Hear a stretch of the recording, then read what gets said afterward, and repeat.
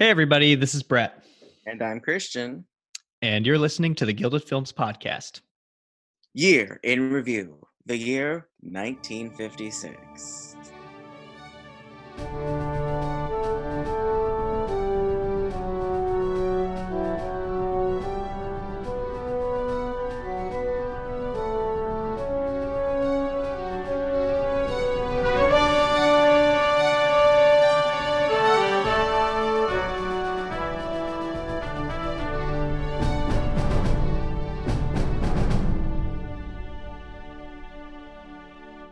Hello, everybody, and welcome to Gilded Films Podcast. I'm, as always, Christian, joined here by Brett, and joined again by Zay.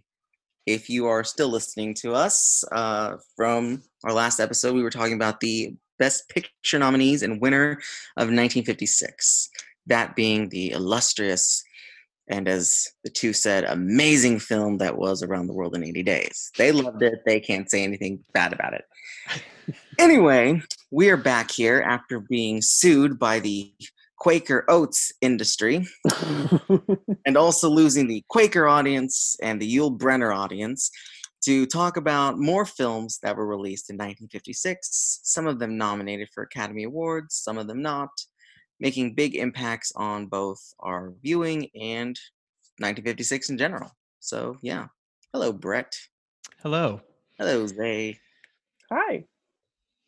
All right.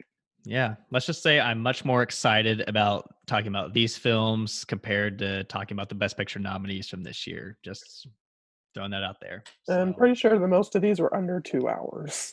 Yes, exactly. But yeah, so we'll go in alphabetical order. And so, Zay, I believe you have our first movie up here. Take us away. Our first film of the evening, or whatever time of day you're listening to this podcast at. The Girl Can't Help It, directed by Frank Tashlin. And it is a film basically that's like in two parts. One part is just a big musical mashup of a bunch of hot artists at the time doing random music numbers for no good reason. And the other half is about Jane Mansfield as someone people are trying to hire as an up-and-coming singer because she has a great look to her. But there's only one problem. She can't sing worth a damn. And so they're trying to get it to where they can fake it, making her look like a singing star, when really, in actuality, she can't. That's a very basic premise. But the film itself is a lot more stylish than it is plot heavy, I think. And I just really enjoy its use of rock and pop music of the time in order to continue on with the story, even though originally they did that to satirize pop music, but people took it the other way and was like, oh yeah, pop music is hella cool. Yeah, I mean, I think that was my favorite aspect as well. On the one hand, having this story with Jane Mansfield and, possibly becoming a star, even though that's not really what she wants. That was really interesting as well. But I was really drawn to like the music in the movie and the rock and roll and seeing some of these famous artists on screen. And it was a fun movie. It was one that was really easy to sit down and turn on and watch and enjoy. And I found James Mansfield really charming in it. And so, yeah, I enjoyed it. It's all right. I think Zay probably figured that out through the text that I sent you. Mm-hmm. Because I didn't know what this is going to be about. I like Jane Mansfield from what I've seen and, her story about how she died. Mm-hmm. But this to me was a concert film first with a secondary story second. I liked all the concert stuff, the rock and roll music, seeing Little Richard before he got Little Richard, whatever that would be.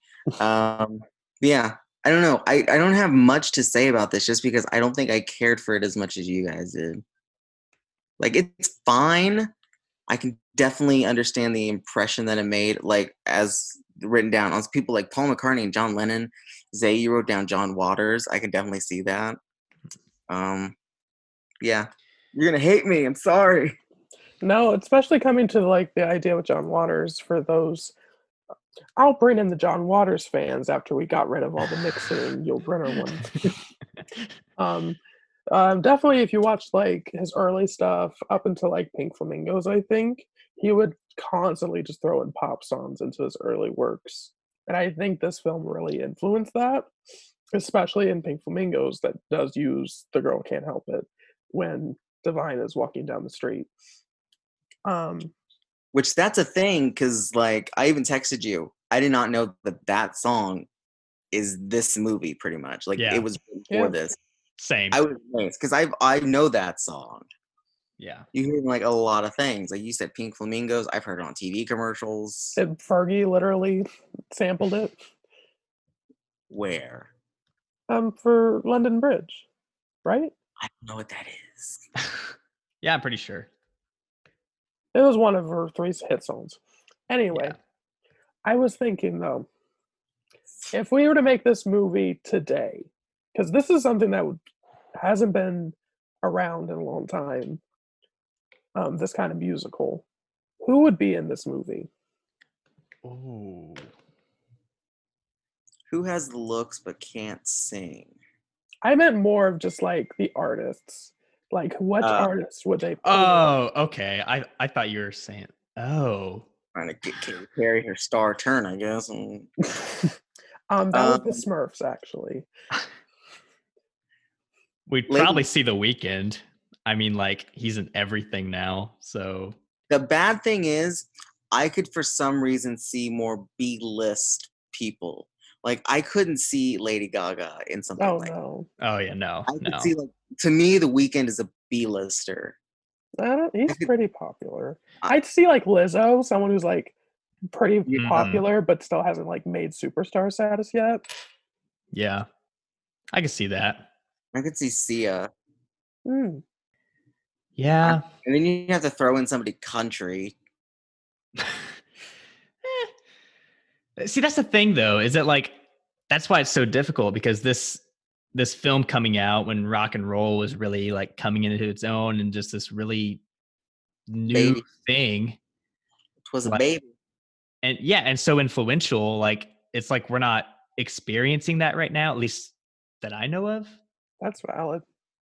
So like it's hard to think of. It's like what's the upcoming musical genre of the day? Just really weird, like PC computer noises. It's just Grimes and Charlie XCX.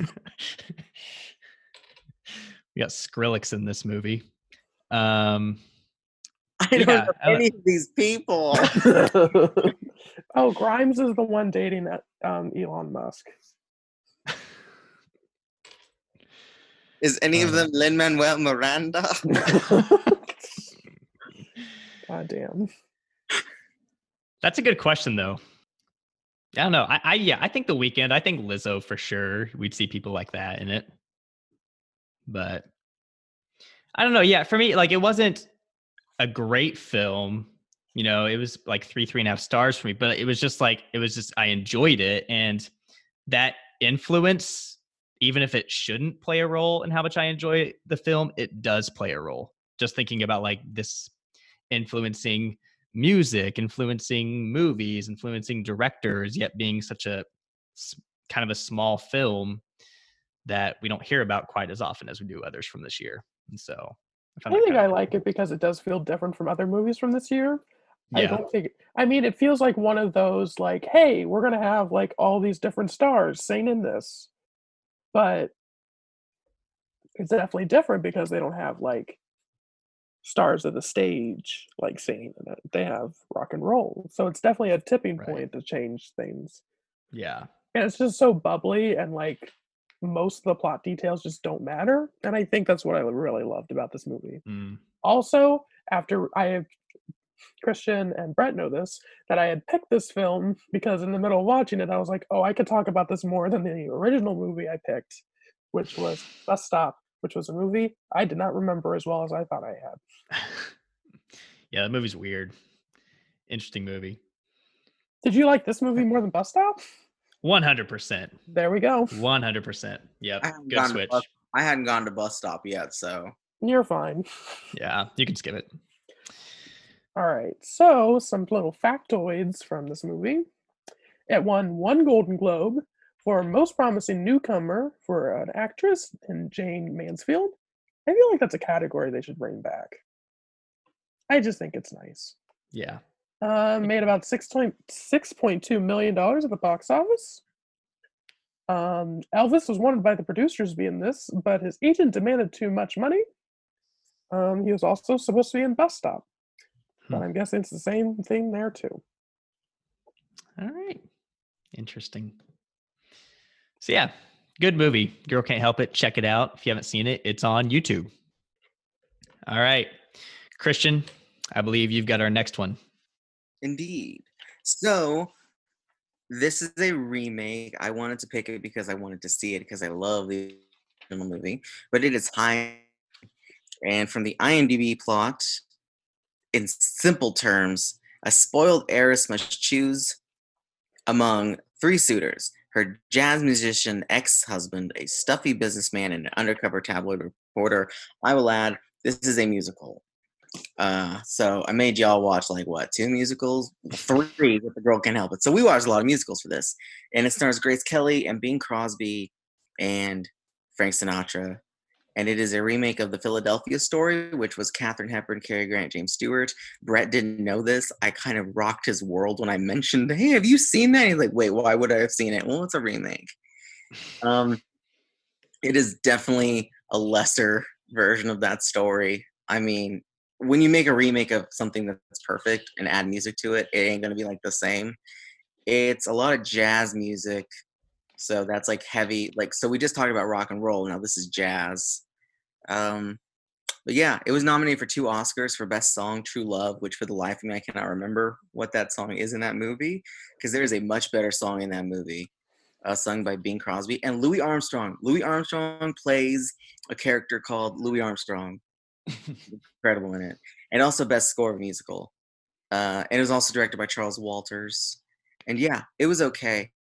I just wanted to pick it because I wanted to see it because I love the Philadelphia Story. I know Zay does too, and Brett, you're like a new recruit to loving it. So Yeah. there you go. Yeah, as someone, the Philadelphia Story is one of my all-time faves. So coming into this, I was like, okay, I know like all the essential beats. But then watching this, I was like, oh, we're gonna stop the film to have a weird song that's not very good over and over again. I cannot tell you any songs in this because I was just watching it and I was like, I guess the only one I truly liked was when Frank Sinatra was singing with Louis Armstrong. I liked that one. Wait, Now You Has Jazz? I think so. That's Bing Crosby. Is it? Yes. Oops. Well, my credibility on this podcast has been removed. But No. yeah, it's just I like the quickness of the Philadelphia Story. I like how snappy it is. The humor there just translates so fucking well. And then it gets to this, the cast isn't right for it, I don't think. And just making it a musical where the humor stops, just I don't think it meshes as well for me. Yeah, I mean, I kind of struggled because I watched the Philadelphia Story like a day or 2 before I watched this, both first time watches. Loved the Philadelphia Story, like the 2 of you. And so when I got to this one, it was hard to like, on one hand, it's like, okay, I want to watch this and like kind of judge it on its own, but it's also, it's a remake. And so it's natural to compare it to the Philadelphia Story. And it's obviously not on the same level. But I don't know. I like the songs actually. I liked the Now You Has Jazz. I thought that was awesome. I agree. It should have been up for best song that year. And I don't know. I think another issue of mine was that it was far too easy to tell what was new and what was pulled from the original, down to lines of dialogue, especially like watching them back to back. You hear this great, awesome dialogue in the original. And in this one, you hear great lines of dialogue mixed in with average dialogue. And so it was too easy to tell where they pulled, where they didn't. So I don't think in this, Grace Kelly is right for this role. She's definitely no Katharine Hepburn. Yeah, no. You know, I've only seen Grace Kelly in dramas, and she really is meant for a drama. Like a comedy like this, it's a lighthearted comedy, whatever, but it ain't it. No, I agree. Plus, like you said, Zay, the cast is pretty much miscast here because Grace Kelly's young, and then it's like, okay, well, her ex-husband is Bing Crosby, who at this point is like almost 50, like middle 50s. So, but that's Hollywood for you in a nutshell. Yeah.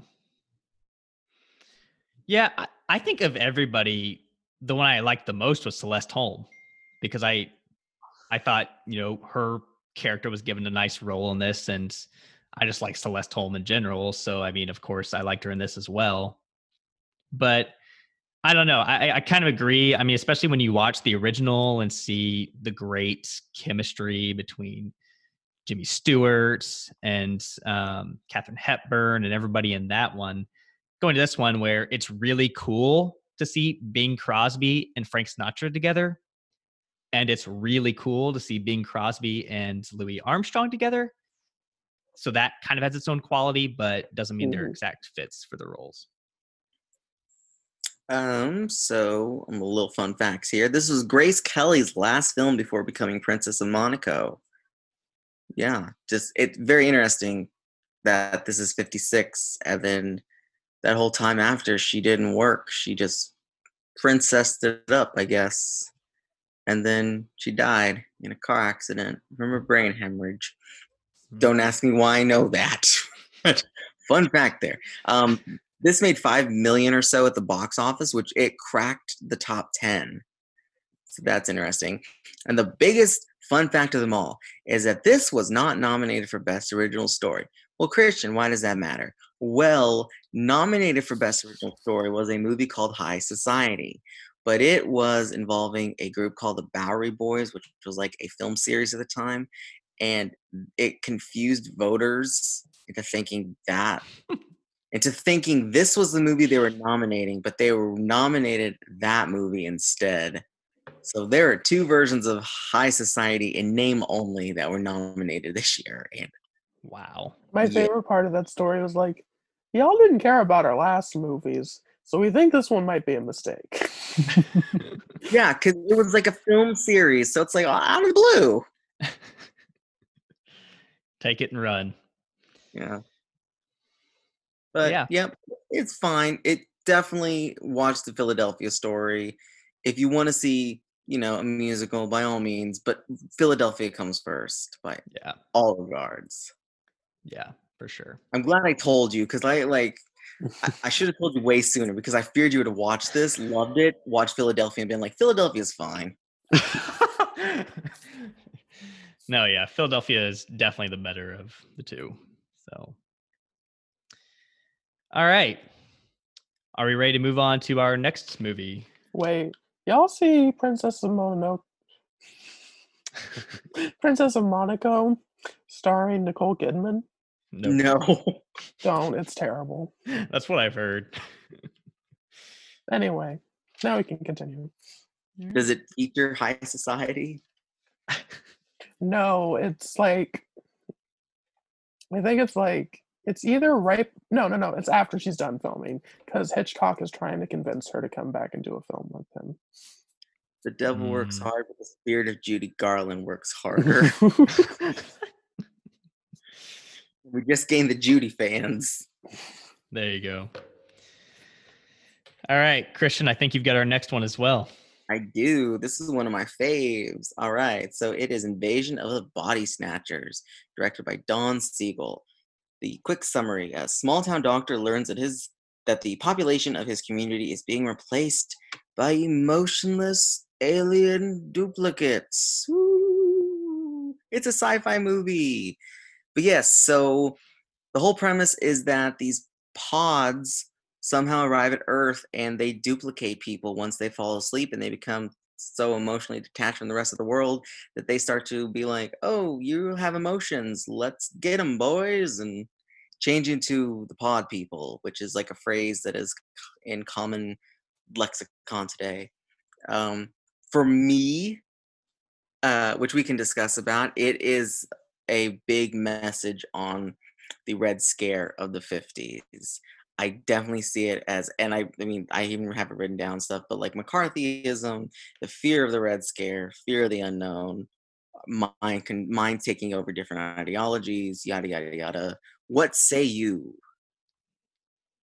Yeah, I mean, I think most people see this movie and take it as, that, yeah, the pod people are communists and they are taking over our society and infecting all of us.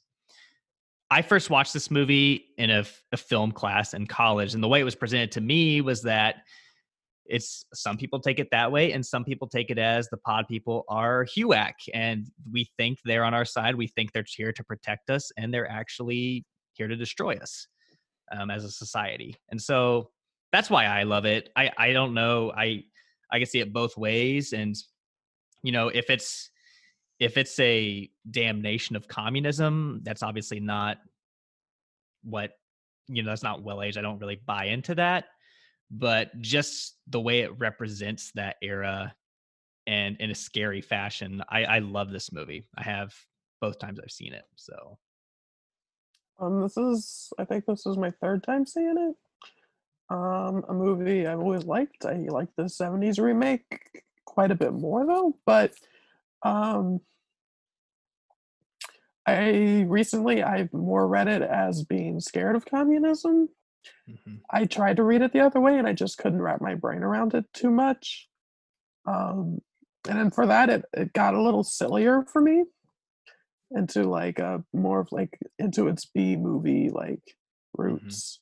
But overall, while watching many B movies from this time, this was excellently made and Hmm. still pretty well written, all things considered.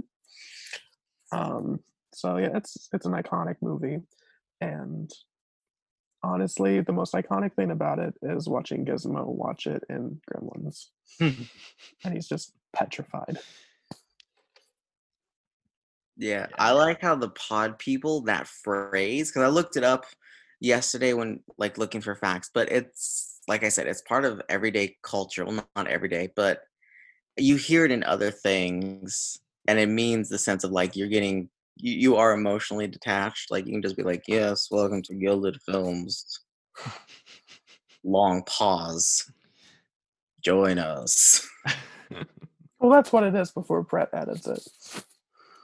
Wow. Really?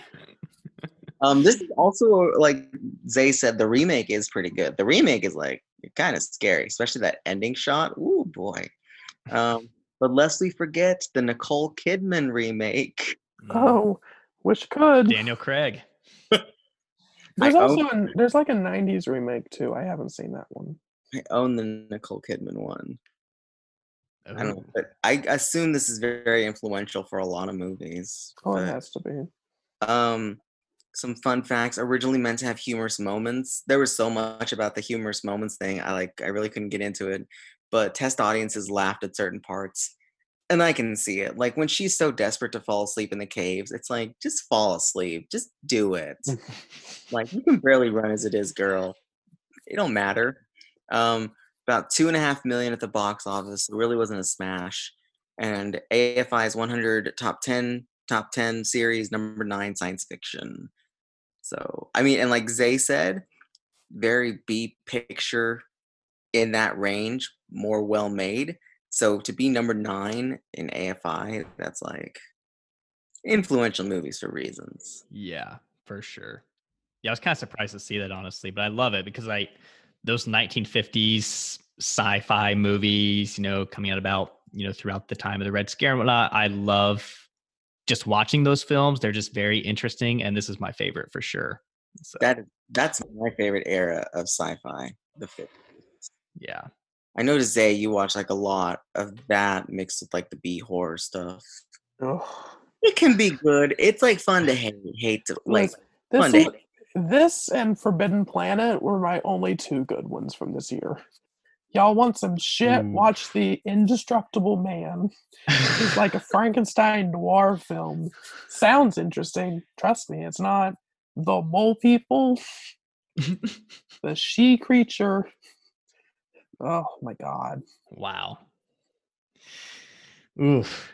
But yeah, I do think it does a nice job of like creating this sense of dread and like not knowing who you can trust. And it's easy to see how that fits in that time period. So not sure how the guy is as a doctor though, at times. It's like, this kid's definitely got some stuff going on. Let's just throw him some drugs and see what happens. So but aside from As a that, doctor. but yeah, I love it.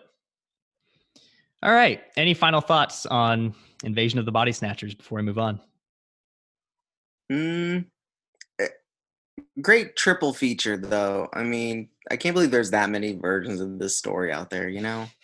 Yeah. I'm not saying the Nicole Kidman one is great, but hey, you can I- watch it. I don't care. I heard the 90s one is legitimately great. I'd see that one. No, I I want to haven't see seen it. I've seen the Nicole Kidman one and it is not good. Okay. So again, our next film, what we commonly see, especially in earlier Oscar years, is that sometimes they took a while to catch up on international cinema. So our next film was actually released in 1954 in Italy, where it was made, but was eligible for these Oscars and did win Best Foreign Language Film this year. And it is Federico Fellini's La Strada. And so this is the story of a woman who lives with her mother and siblings. And she's kind of presented as if she has some sort of mental illness or mental disability. And so she is technically bought by this traveling circus guy, this traveling strongman named Zampano, and goes out on the road with him after her sister, who was previously on the road with him, has died. We don't know why or how that happens. That's just how it begins. And so we go along, and she is basically mistreated by this person, and they kind of go through these trials and tribulations with other circus folks and with common folks in Italy at this time. And it all leads to a violent climax that kind of shakes her to her core. And so, lead character is played by Giulietta Messina, who is Federico Fellini's wife and was in a number of his films, and she is absolutely awesome here. I love Italian cinema, especially neorealism, which this this is kind of like tail end of that, but I think it does fit in some ways because they are definitely presenting common folks in Italy at this time of economic downturn after World War II, and so really interesting road movie and um, characterization between these two characters. So discuss. This is a movie. While watching it, I was just like, it's fine. And I was just like, this is my third Fellini now, and I'm like, maybe Fellini's just not my thing. But then I sat with him more and more, and I was like, wait a minute, this kind of touched me. And I was just like, I really don't enjoy the relationship these two had. Mm-hmm. But then I was like, maybe that was sort of the whole point of this movie. Because I was, in 1956, we're watching mostly Hollywood movies. And I was like, but Italian films are trying to say so much more. And I think they're really pointing out that, like, yeah, this man really fucked up. And to have this sort of arc overall of just seeing the relationship change and how she eventually is like, oh, I don't have to stay in this sort of thing. And then in the end, he's like, oh, I did mess up. Mm-hmm. And so I think that I expected it to be a higher value just because of everything I've heard about this movie beforehand, but I still really enjoyed it. Sure. Christian? This is my second time seeing it. I think I wrote in this review that the first time I clearly wasn't paying attention because I remembered nothing about it this time. Great study on human beings, which Fellini does well. It's Juliana, right? Giulietta. Giulietta. I always want to say Juliana. Giulietta is such a, like you said, a freaking great actress in this. Because I've seen it from Nights of Cabiria, which was 57. Yeah. That's my personal favorite best actress win of that year because she's so good in that. In this, she doesn't really have a whole lot to say, but she acts with those eyes. Those eyes are huge. They're enormous. They're beautiful. And you see all her pain, suffering, sorrow, and her wonder of maybe this friendship can work. Maybe I can like tame the savage beast in him because he's such a fucking asshole to her, Mm-hmm. you know? But yeah, I don't think it's my favorite Fellini, but it's, I mean, not like I've seen a whole lot. Knights of Yeah. Cabiria is my favorite. And then Same. 8.5. And then 8.5. What Yeah. else have I seen? And then this probably. But yeah, it's good. AmeriCorps wasn't very good. See, I don't remember. Did you see that horror anthology where Jane Fonda and Peter Fonda are lovers? Yeah. See the. He directed the third one in that. Okay. Well, Interesting. that's straight Fellini stuff. I'm not gonna be like one of those film bros like, oh, Fellini, my life. Like I've seen a few Fellini, they're fine. The 2, 8.5, and Knights of Cabiria are where it's at. But like Yeah. Juliet's amazing in this, and Anthony Quinn is good. I'm assuming he was probably dubbed by a different actor's voice. Yeah, I could kind of tell at times. Yeah, because that's Yeah. like the thing, and Anthony Quinn is not an Italian whatsoever. Yeah. Yeah, but I mean, speaking of Knights of Cabiria, because I agree, it's my favorite Fellini, followed by 8.5. But like Giulietta Messina's performance in that is much different than her performance in this. Like it's much louder, but she's like freaking brilliant in both of them. And so like, it's just she's one of those where it's hard for me to picture anybody else in this role, especially the way she tells the story with her face. And so she's definitely a highlight. And Anthony Quinn, like you said, is good too. So This was my first movie with her, and I was very impressed. yeah, she's great. That last scene on the beach with Anthony Quinn, I rewound. Yes, I have a VHS player. Whatever. I saw this on Criterion Channel, but I mean, just like that scene where he's pretty much sitting on the beach and then he starts breaking down over what he's learned and what's happened. It's like, damn, this is a really good performance from you. Yeah. Like compared to, because he did win supporting actor for another movie, which will probably highlight and honorable mentions. But I mean, that was a great role. They're both great roles in this. Yeah. I was a little distracted by the ADR in that same scene of the woman singing. It's just, it's wild. And I was just like, that's not what that would sound like. You sing that again? Oh, this song? And then just wow, out of nowhere. Okay. But yeah, I just want a quick note because on this topic of like when international films are eligible, there was another Italian film this year that was eligible for Oscars, and I didn't realize until much later. It's called Umberto D. I would have picked it if I had realized. I probably would pick it if I had realized because that movie is freaking phenomenal. Vittorio De Sica, my favorite Italian director. We'll get to that in honorable mentions, but check that one out too. So, all right. Yeah. So, like I said, this did win Best Foreign Language Film, and this is the first year where foreign language film was its own award. It was kind of more of an honorary thing before that point.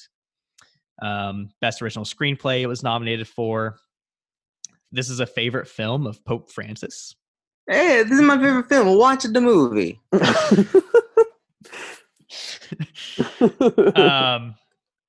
Walt Disney wanted to create an animated feature about the lead character here. I can't remember how to pronounce her name. I'm sorry.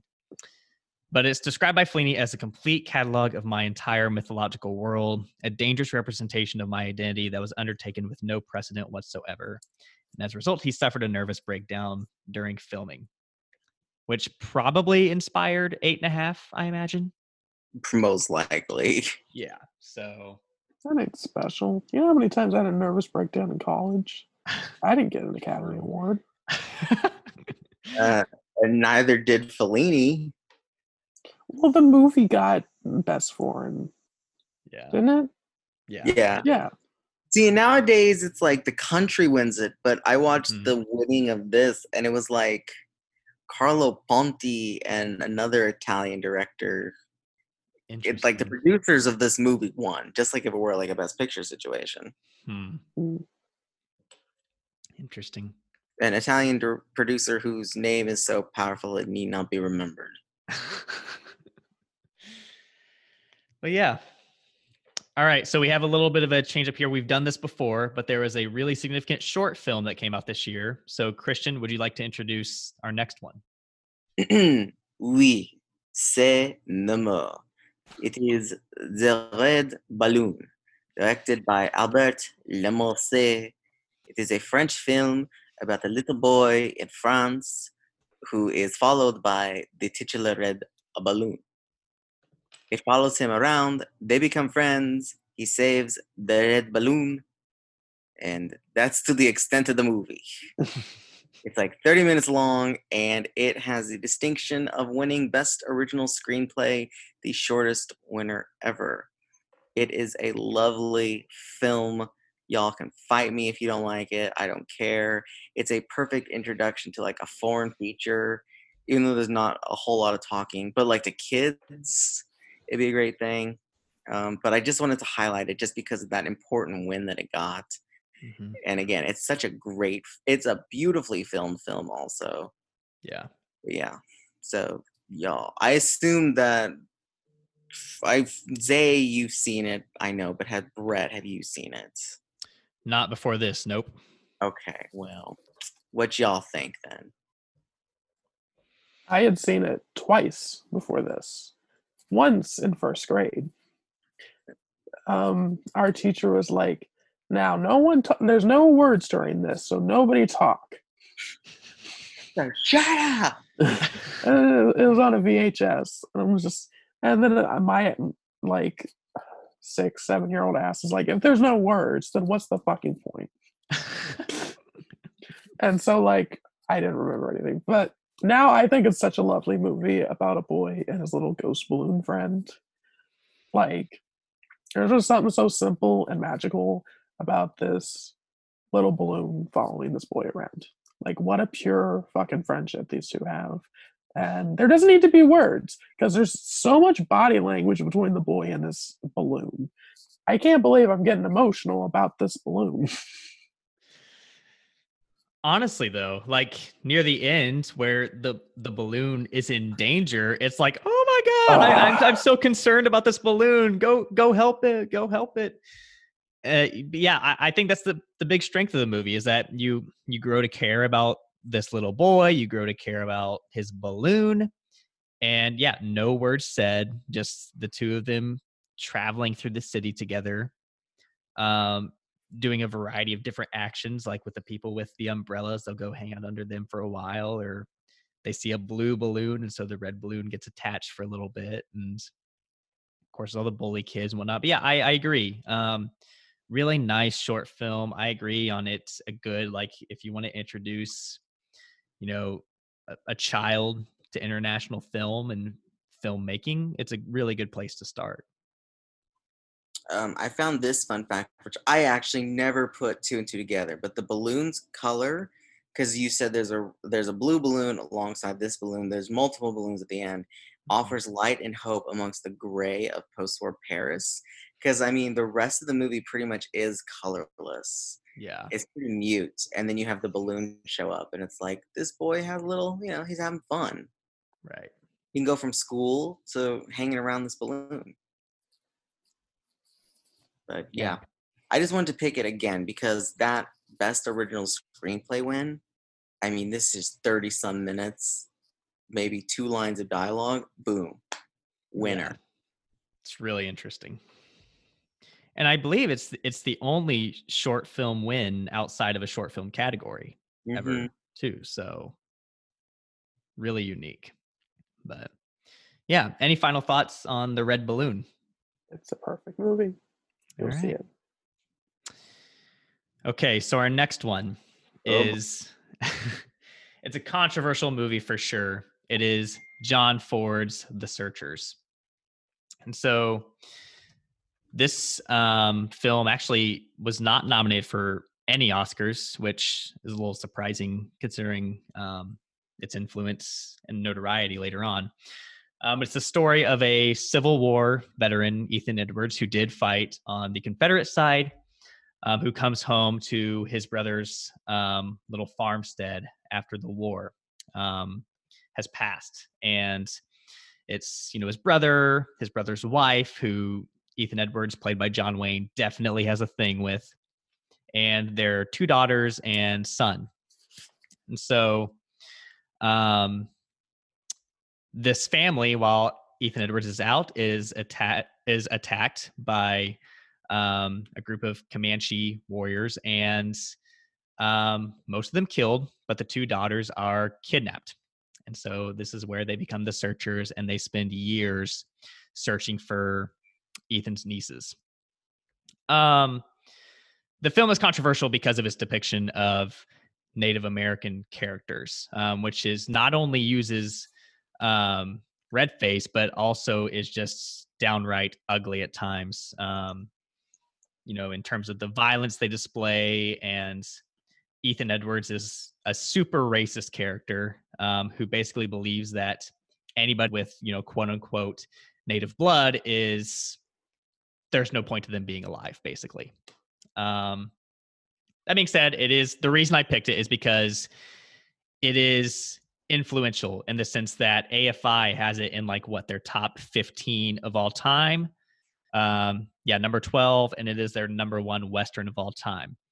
Not that means we should take it as is, but I felt the need to discuss this one because it is a big movie from 1956. And so off we go. I can start with my controversial take. Here we go. First of all, let's just be honest here. After we finished our last episode and I was scrolling down for this movies, I completely forgot we were doing The Searchers. So I was like, oh, that's a surprise. Yep. But yeah, as far as Westerns go, I do not like the genre very much. And therefore, I have to completely disagree about this being one of the best, let alone the best. Stagecoach that we reviewed for the 1939 episode, entirely better. So much fucking better. The Native American representation in this, I could see that they attempted something in order to humanize them, but then they just fucked up completely many times. I don't think it's John Ford's best directing job here. I don't think it's John Wayne's best acting here. It feels sloppier than I think a lot of people are willing to admit, despite how it influenced future filmmakers. Yeah. Interesting. Christian? I like it. It has taken me, I think this was maybe my 4th time to watch it to actually like it. So it's not my favorite Western. I love Stagecoach, like Zay said. Brett and I took a class, different semesters did you watch this? Mm-hmm. Okay, so yeah, we watched this in a class about American film and stuff. And our whole discussion was about how this has to do with communism. The Red Scare, because the Redskins, and the whole class was like, whoa, you're right. I'm gonna vomit. I'm like, really though? Is this what it's trying to say? But sure enough, scholars who have analyzed this kind of think the same thing, because he doesn't want his niece, played by Natalie Wood when she's older, to become a communist, and he would rather have her dead, Okay, I've heard that. We say that that's true. That makes the movie even more racist, I think. This is the time of the 50s, and for, I don't know, conservative listeners, it's probably the most gung-ho Americana feeling movie, if you think about it that way. He doesn't want his daughter infected by the Reds. Communism ideology, or his niece, communism ideology, that he'd rather have her dead. Interesting. I don't because I was in the same class. I think our conversation was completely different. Jeez, interesting. How did we get on this? I don't know. Well, I think we started off because when he would always start the class by asking the whole class, did you like it? Did you dislike it? And most people didn't like it. And so we got into the big thing about why people didn't dislike it or didn't like it, whatnot. The other big thing we talked about is the different ways you can interpret the plot of this movie. For example, there's a scene where Ethan Edwards goes in to find Lucy, the older daughter, comes back and says that she has been killed. I killed the ones who buried her or who killed her, and I buried her. No, Ethan totally killed her. He totally killed her because she had been raped by a native character and he did not think she was worth keeping alive. And so like things like that are what we talked about, how it doesn't explicitly say that, but it's clear like Ethan was totally banging his brother's sister as well. Like that was totally happening. But I don't know. The cinematography I think is great if we're going to get into the good aspects of it. Aside from all the problematic aspects, which is hard to walk away from, it is a good movie. It's well made. It is open to interpretation at times, beginning and ending with the closing of the door or the opening of the door is really cool and really influential. But I agree. I could name a number of Westerns that I think are better. Multiple John Ford films I think are better. So I don't think it deserves that status whatsoever for a number of reasons. Guitar. Yes, I was going to bring up Johnny Guitar. Perfect movie. Guitar. Man Who Shot Liberty Valance, another good John Ford movie. And Stagecoach. True Grit remake. But can we forget the 2010 classic, Jonah Hex? That took a turn I did not expect. Okay, fine. Cowboys and Aliens. Oh, that one's fun. So that film class, I just want to bring up. Damn, we had such an interesting conversation about The Searchers. I guess after hearing Brett's version of the class, this is the same class that also hypothesized that Rocky Balboa might have been a homosexual. Interesting. Because he owned turtles. I'll tell you all why when we get to that podcast episode. Yep, it's coming. So it says here, John Ford made a point to hire quote unquote genuine American Indians for the film. He was called the tall leader, appreciating the fact that he brought employment to Navajo actors, even though the most recognizable native characters in the film are white. Well, they're Navajo actors, but they're supposed to be Comanche. Yeah. Well, and also Scar, what's his name? He's a white actor, isn't he? He's a German actor. Yeah. Like, I'm Native American. The 2022 Best Picture winner is going to be all about the friendships that John Ford made with the Native Americans. It's going to be called Red Book. Yeah, it's it's going to be between that and a movie about the coronavirus for sure. So. Oh God! Oh, we had to bring it up. Parasite 2. One of the first major films to have a making of documentary requested by John Ford and influential to Lawrence of Arabia for The Long Shots, which we're going to cover later this season. So, like I said, it was number 12 on the AFI 100 Years 100 Movies, and it's number 1 Western. So, also Natalie Wood is in this movie, and I love her. Yeah, Natalie Wood. Rest in peace. Yep. I read somewhere too, I think it was Wikipedia, where it's like this is one of the best movies ever made that nobody has seen. I don't come across it a lot on TCM. I mean, I never seek out to watch it. Depends on the generation, obviously. Yeah. But all right. Any other thoughts on The Searchers before we move on to our final movie? I don't got anything. Pilgrim. Overrated. Go see some other Westerns. Yeah. We can make a list. We can recommend it. All right, Zay, bring us home with our final movie. Our final film is The Wrong Man, directed by the one and only Alfred Hitchcock.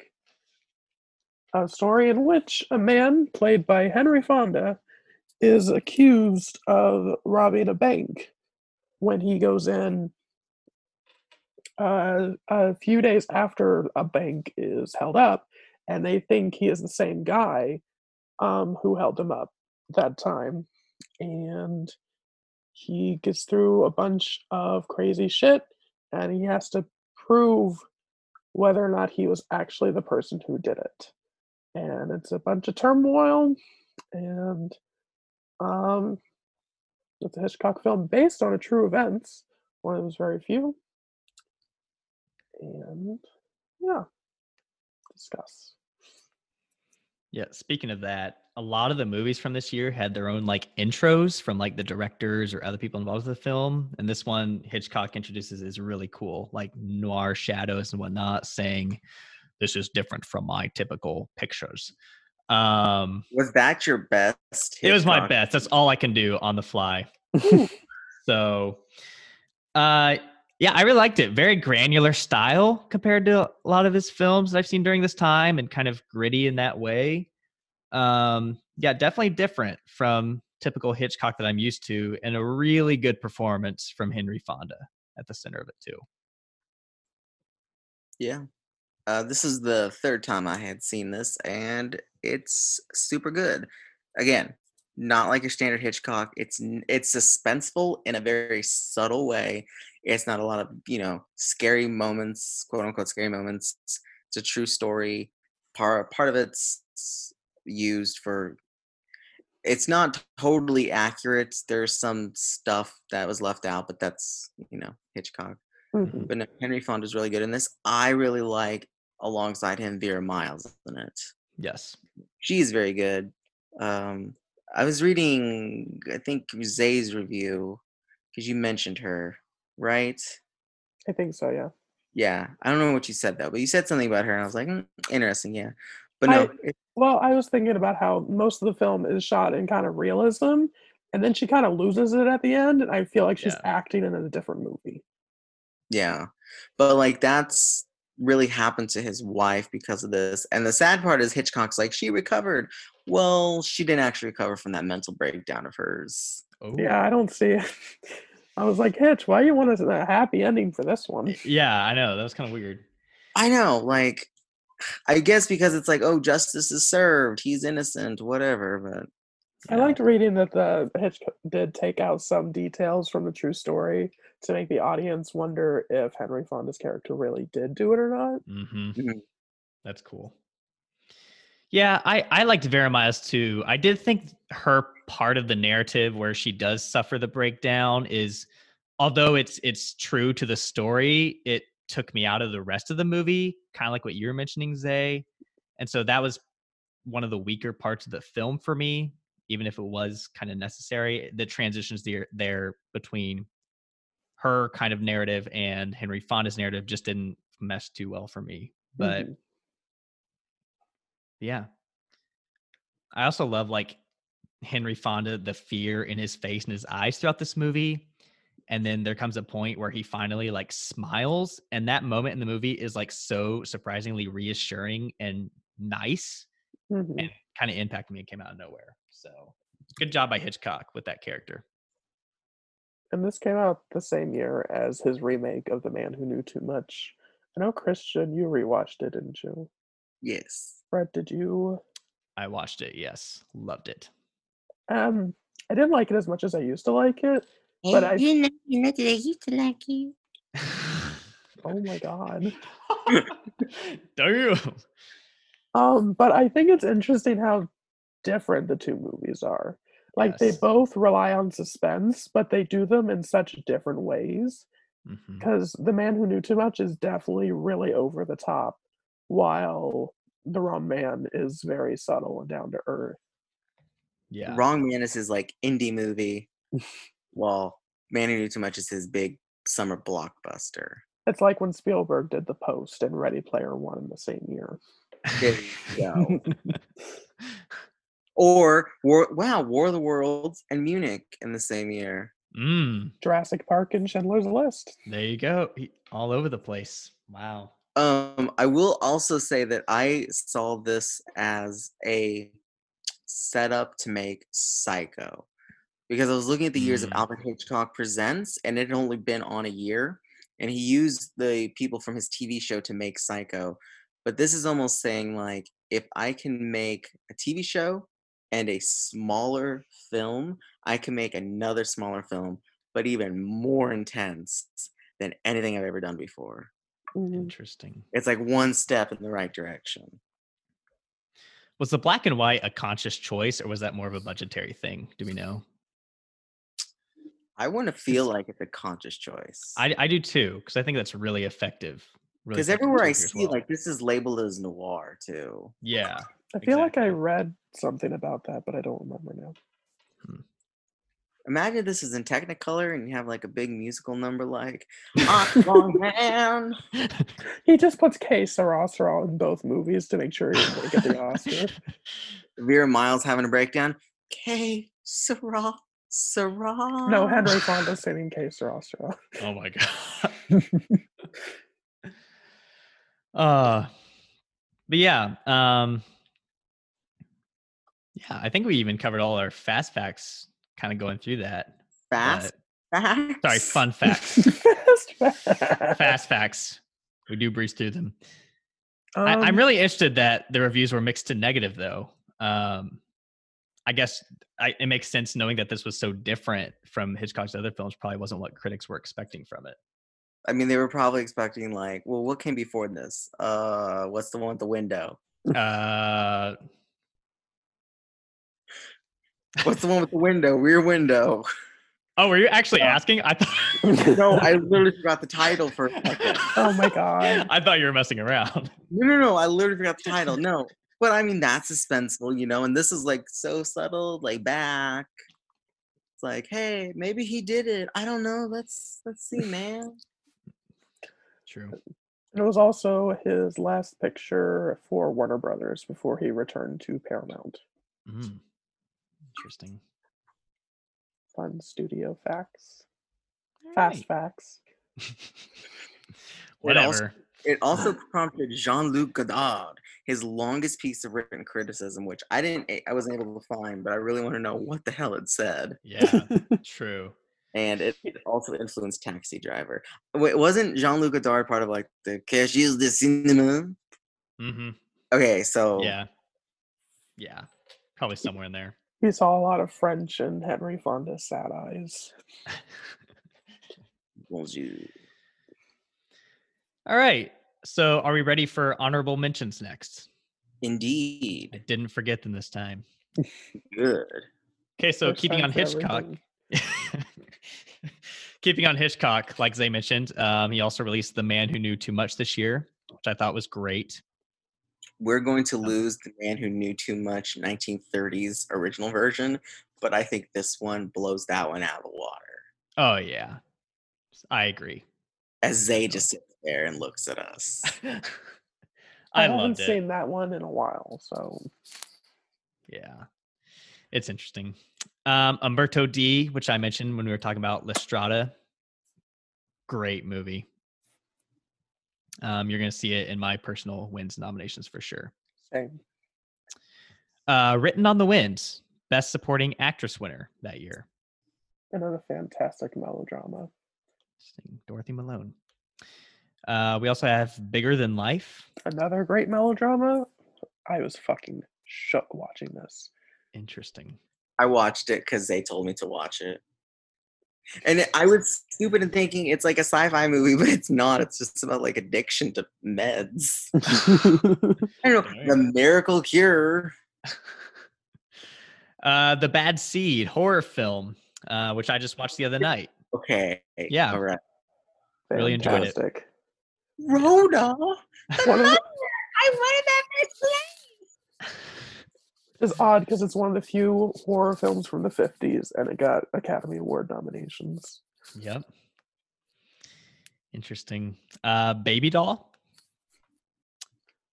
That's me. Hi. Okay, I guess nobody else saw but me. Nope. Who is it? Elia Kazan. And it's about a woman who's like, I think she's 20. She could be 18.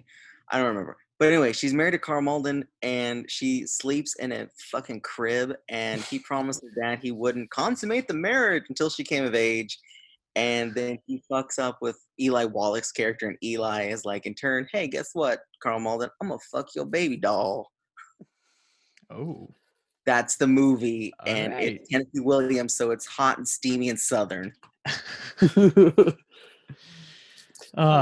Brett, you skipped Lust for Life. I think it's because it's Oh, hard to whoops. see.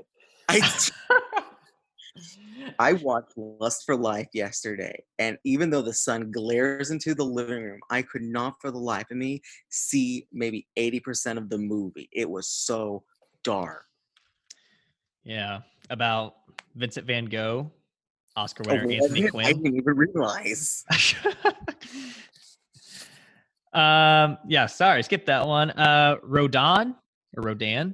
Man, Rodan? I say Rodan. I don't know. It's Japanese. It's Rodon. And the Golden Girls say Rodan. It's a very fun Japanese kaiju film. All right. It's like Godzilla, but a bird. A pterodactyl. Okay. Interesting. So War and Peace, which I wanted to watch because it was Best Director nominated, but then I saw how long it was and decided nope. Terrible, no good, very bad. How dare they make this the first Audrey Hepburn film I don't like? Wow. Wow. That sounds like I made a good decision. Tea and Sympathy. Very good, a movie I love. Everyone needs to see Tea and Sympathy. I watched it again this morning. It's so good. Vincent Minnelli, when he does a good drama, it's fucking good. Lit. All right. And also, it's a little, you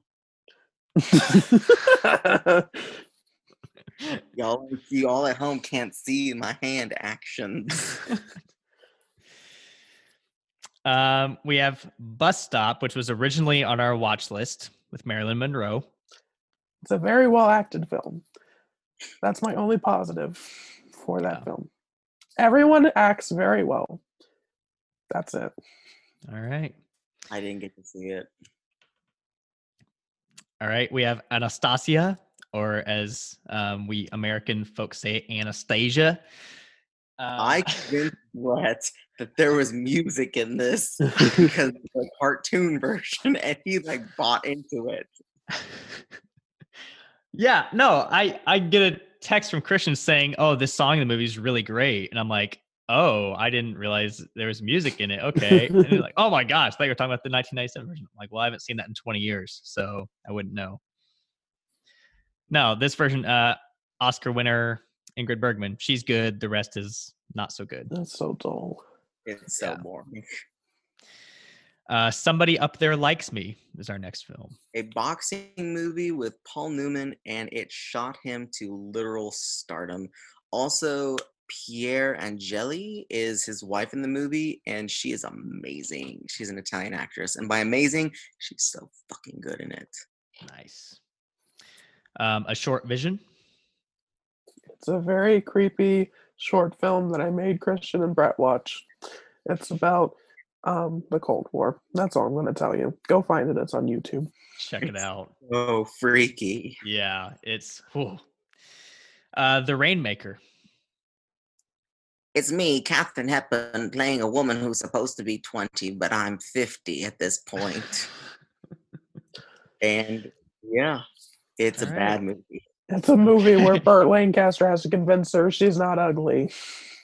Oh, all right. And I'm like, oh boy, do I love feminism. Also, it's a musical called 110 The Shade, and the most famous song is called Raunchy. And I'm going to now sing a bit of it with the Katharine Hepburn voice, because it would go, "Oh, I feel so raunchy." Picking up 5 and 10. Oh my God. Wow. Storm Center with Betty Davis. Correct? Where she plays a weather reporter. Okay, I had YouTube convinced of so many different things. They thought this was about a hurricane. No, I literally went into this not knowing anything, and I was like, oh, Storm Center, Betty Davis in a hurricane.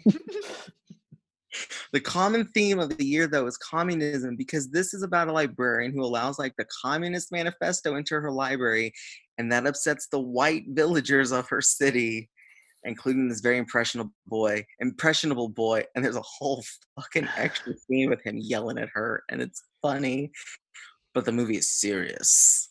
It's pretty good.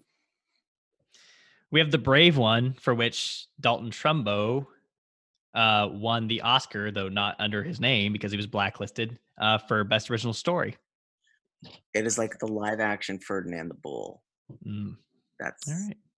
everybody's dubbed except for the boy who's British, but he's supposed to be Mexican, so like Gosh. Jeez. Another sci-fi Forbidden Planet. Very good. Very catch. All right. it's fine. The sets of it are amazing. Mhm. Nice. A true amazing 5-star movie short film, Night and Fog. Feel good film of the year. Yeah. God. Which is it's Auschwitz, right? Like that's the one. Yeah.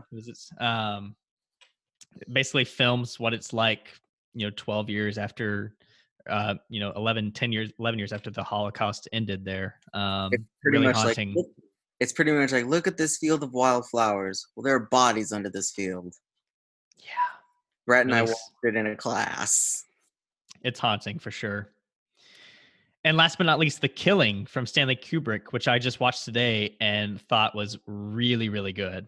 And so, like Christian said, you described it as a better version of the Asphalt Jungle. I would say much better version. Literally, like same actor, Sterling Hayden, but amazingly 10 times better than that movie. Yeah. All right. So now we'll go into what we normally do, and we will go through our typical categories: screenplay, acting, director, and picture, and give our top 5 or however many we have for each. I'm so nervous because none of these, oh my God, nothing's going to be consistent. Oh no. Yeah. Yep. I was thinking that as guarantee. well. All right. Let's go ahead and start with best original screenplay, for which the Red Balloon won. Zay, what do you have here? Number 5, we have La Strada. Number 4, Storm Center. 3, The Girl Can't Help It. 2, The Red Balloon. 1, Umberto D. Nice. All right. Christian, what do you got? Okay, so just a side note, because I'm very weird with my years, I'm choosing to not put La Strada on anything because I'm going to save that for my personal 54 rankings. So I only have 4 original screenplays because there was not a whole lot I saw that was original. So Right. number 4, I have a movie called Julie, in which Doris Day is running from her very abusive boyfriend and he hijacks a plane. That aged very well. Number 3, I have The Brave One. Number 2, The Red Balloon. And by golly, number 1, Storm Center. Oh, Yeah. okay.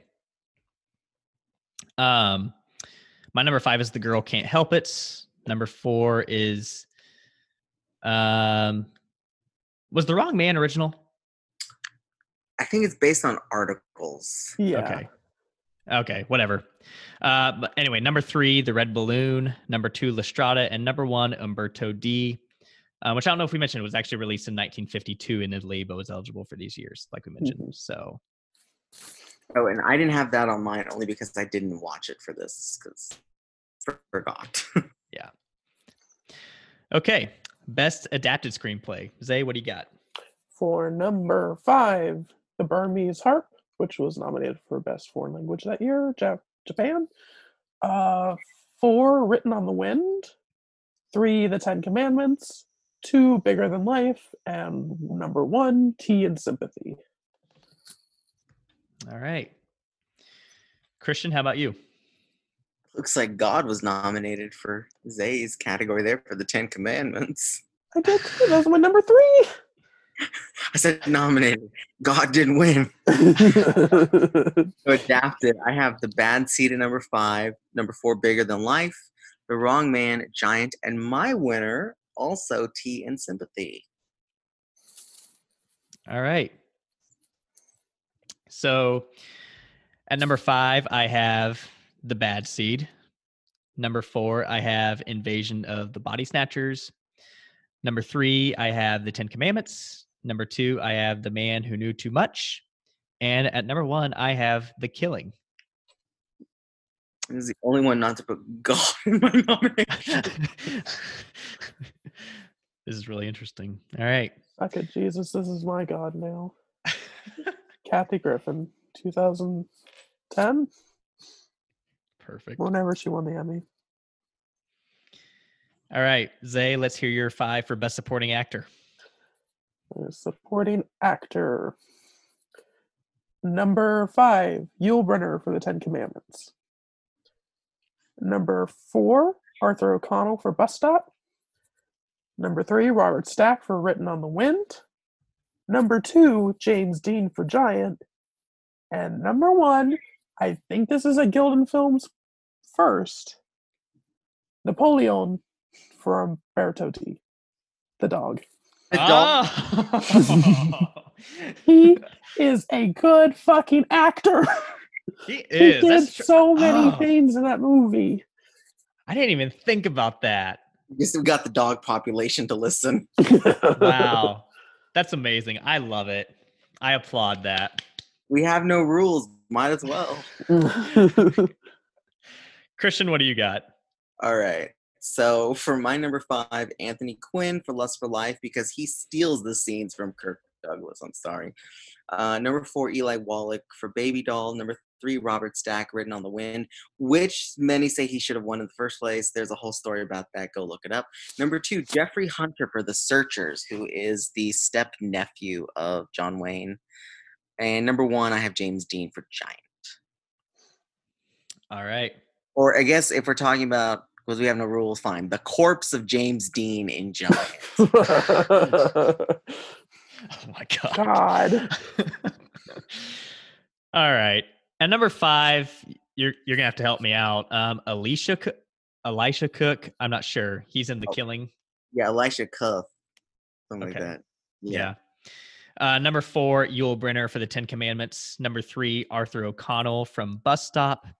Number 2, Richard Basehart from La Strada. And number 1, James Dean, once again, for Giant.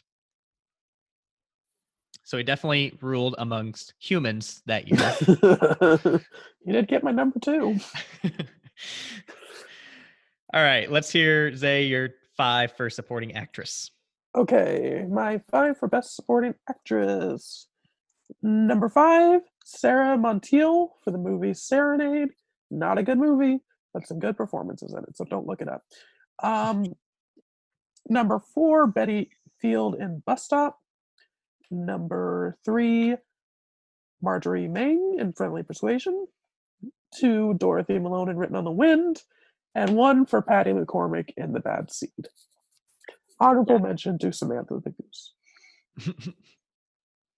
100%. Christian, what do you got?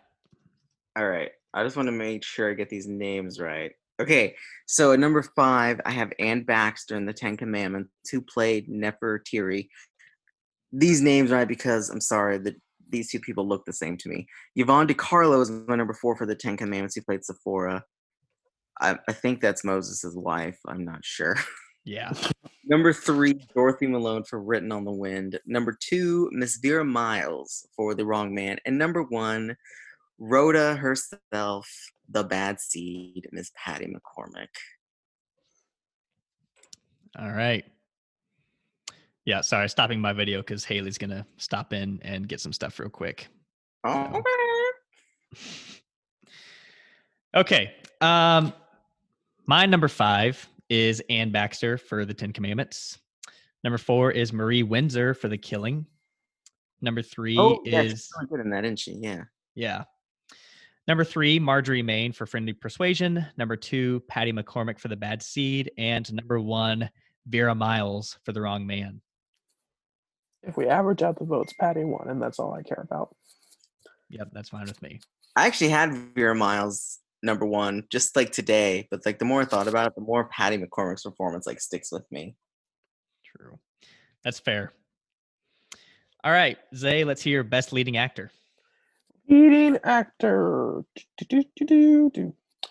Okay, my number 5 is Mario Lanza for, again, the movie Serenade. Number 4 is Rock Hudson in Written on the Wind. Ooh. Number 3 is Don Murray in Bus Stop. 2 is James Mason in Bigger Than Life. And number 1, Carlo Battisti in Umberto D. All right. Christian? I have number 5, Paul Newman for Somebody Up There Likes Me. Number 4, John Wayne for The Searchers. Number 3, Henry Fonda for The Wrong Man. Number 2, James Mason for Bigger Than Life. And my number 1 is John Kerr for Tea and Sympathy, which you have to see that movie, Britt. Yeah, I'll have to check it out. Number 5, I have Gary Cooper for Friendly Persuasion. Why? Because this is a weak AF category. Weak AF. Number 4, James Stewart for The Man Who Knew Too Much. Number 3, Anthony Quinn for La Strada. Number 2, Henry Fonda for The Wrong Man. And number 1, Carlo Battisti for Umberto D. So if I would have seen Umberto D. Yep, totally. All right, Zay, leading actress. Oh, here we All go. right. For number 5, we have Lauren Bacall in Written on the Wind. Number 4, Jane Mansfield in The Girl Can't Help It. Number 3, Barbara Rush in Bigger Than Life. Number 2, Deborah Kerr in Tea and Sympathy.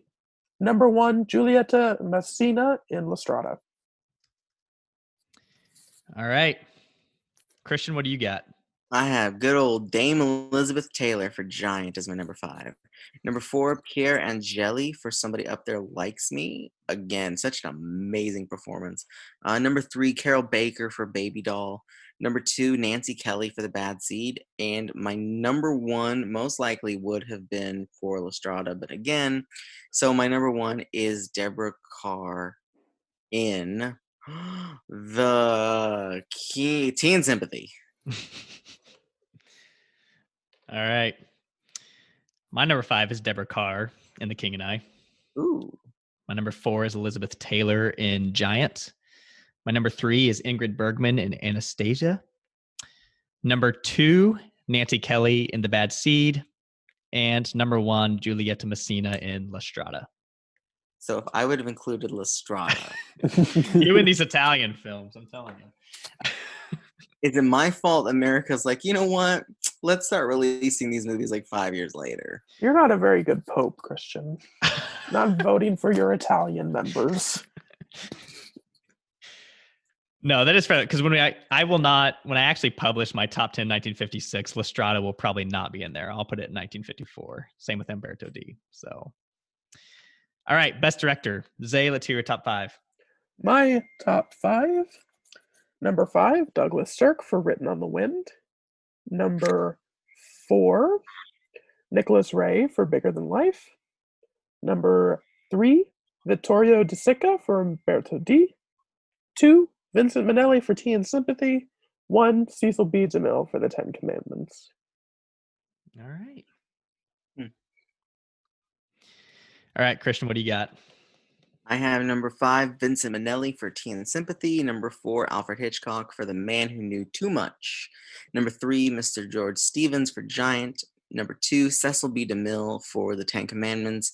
And Zay is going to hit me, but number 1, John Ford for The Searchers. Oh. Ow! All right. At number 5, I have Federico Fellini for La Strada. Oh, you're back. No, I'm back. Number 4, I have Cecil B. DeMille for The Ten Commandments. Number 3, I have Vittorio De Sica for Umberto D. Number 2, Alfred Hitchcock for The Man Who Knew Too Much.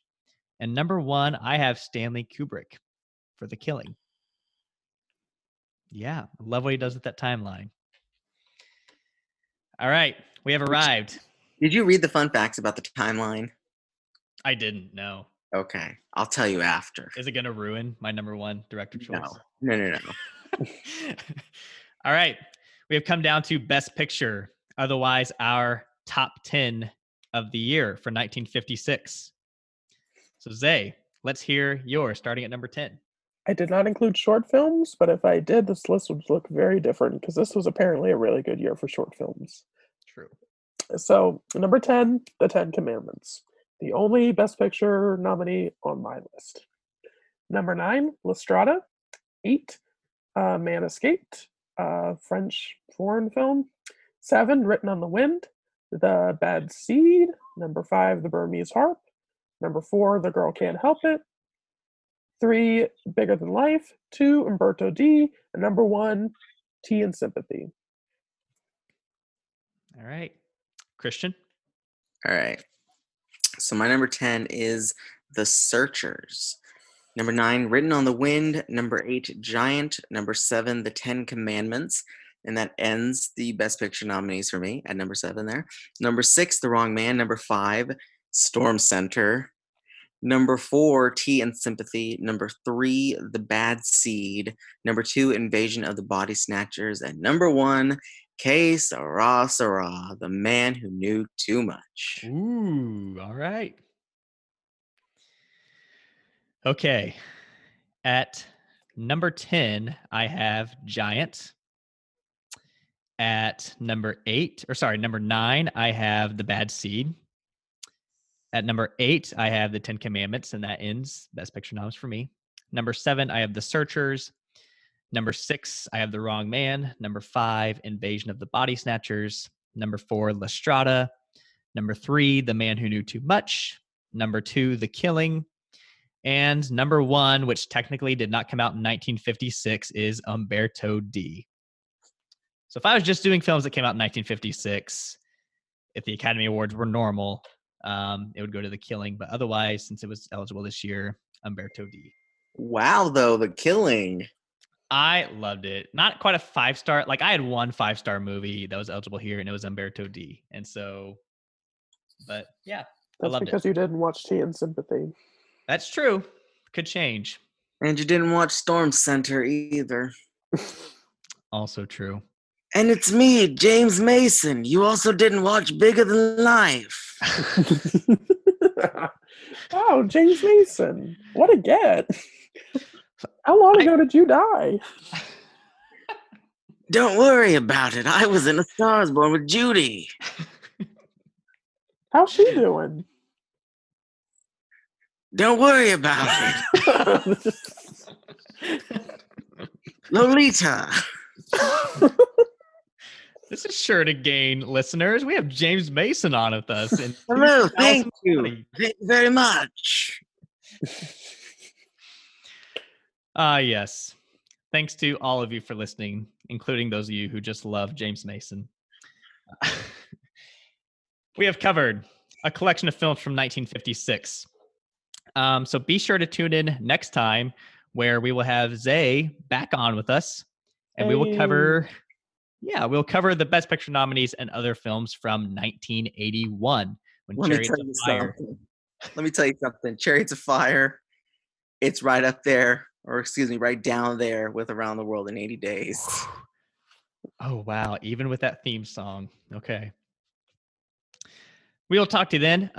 As always, thanks for listening. Follow us on Facebook, Instagram, Twitter, Letterboxd, all the social media. Check out gildedfilms.com and just be sure to rate, review, subscribe on Apple Podcasts or wherever you listen. Thanks as always to Joshua Arnoldi for doing our theme music. And as always, this was a lot of fun. Zay, any final thoughts from you? Nah. All right. Peace out. I mean, thanks y'all for having me. Thanks for joining us. I have some final thoughts. Go for it. We are living in a dark time right now.